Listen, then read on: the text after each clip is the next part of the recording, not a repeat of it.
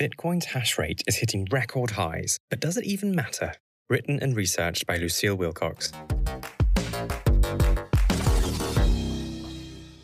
In case you've been living under a rock or on Mars, you'd have seen that Bitcoin's hash rate has been in the news. In mid-September, the most popular cryptocurrency on Earth reached a huge milestone by surpassing a hash rate of over 100 quintillion hashes per second. That's 100 quintillion. How many zeros is that, you ask? 20. To give you a sense of scale, if you laid out 100 quintillion fiat coins like a carpet, they would cover the surface of the Earth 200 times. And it hasn't stopped there. By the end of October, the hash rate reached 114 quintillion, and it continues to grow. But why is it such a big deal? What does it mean for the health of the network and the price? Bitcoin mining is a computerized process with three main functions: issuing new Bitcoins, confirming transactions, and ensuring the Bitcoin network remains secure. Where fiat currencies are issued by central banks, new Bitcoins are issued to miners via a block reward for solving that block. They do this by using special hardware to solve complex computational problems, which produces a hash, a seemingly random 64-character output.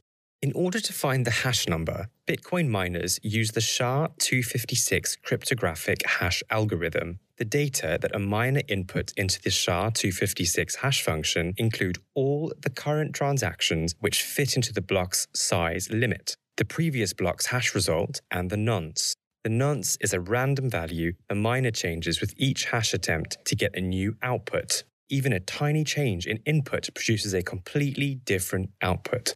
The hash rate, therefore, is the speed at which a miner arrives at a hash, the number of times a hash function is computed per second.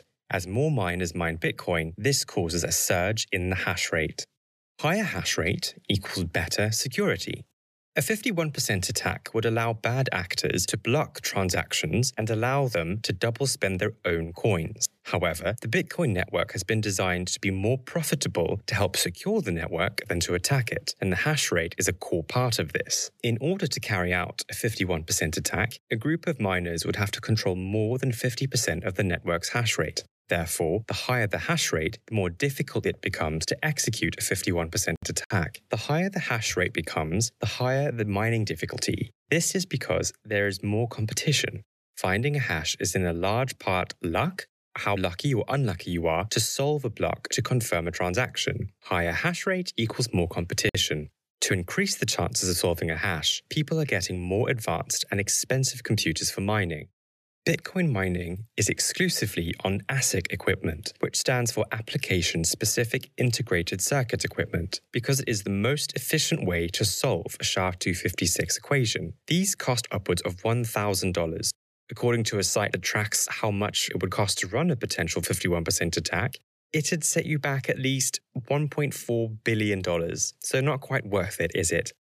Bitcoin miners are looking for an output with a certain number of zeros. Today, Bitcoin miners have to find a hash which starts with 19 zeros. To get to this number requires many, many attempts. Once the hash is found, the block is closed and it is added to the blockchain.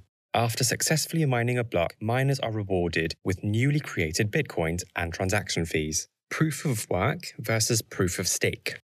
So far, we've been talking specifically about Bitcoin and its consensus algorithm, proof of work. In proof of work, the key factor is computational power.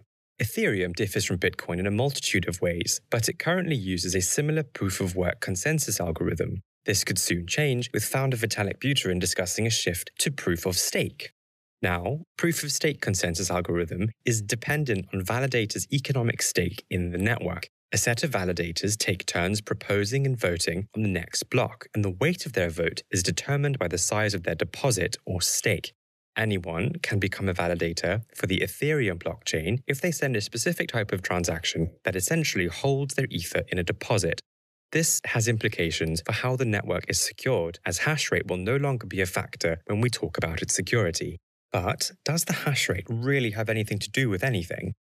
Security benefits aside, a high hash rate is a great indication for a healthy Bitcoin network. Think of a high hash rate as a miner's vote of confidence in the respective cryptocurrency.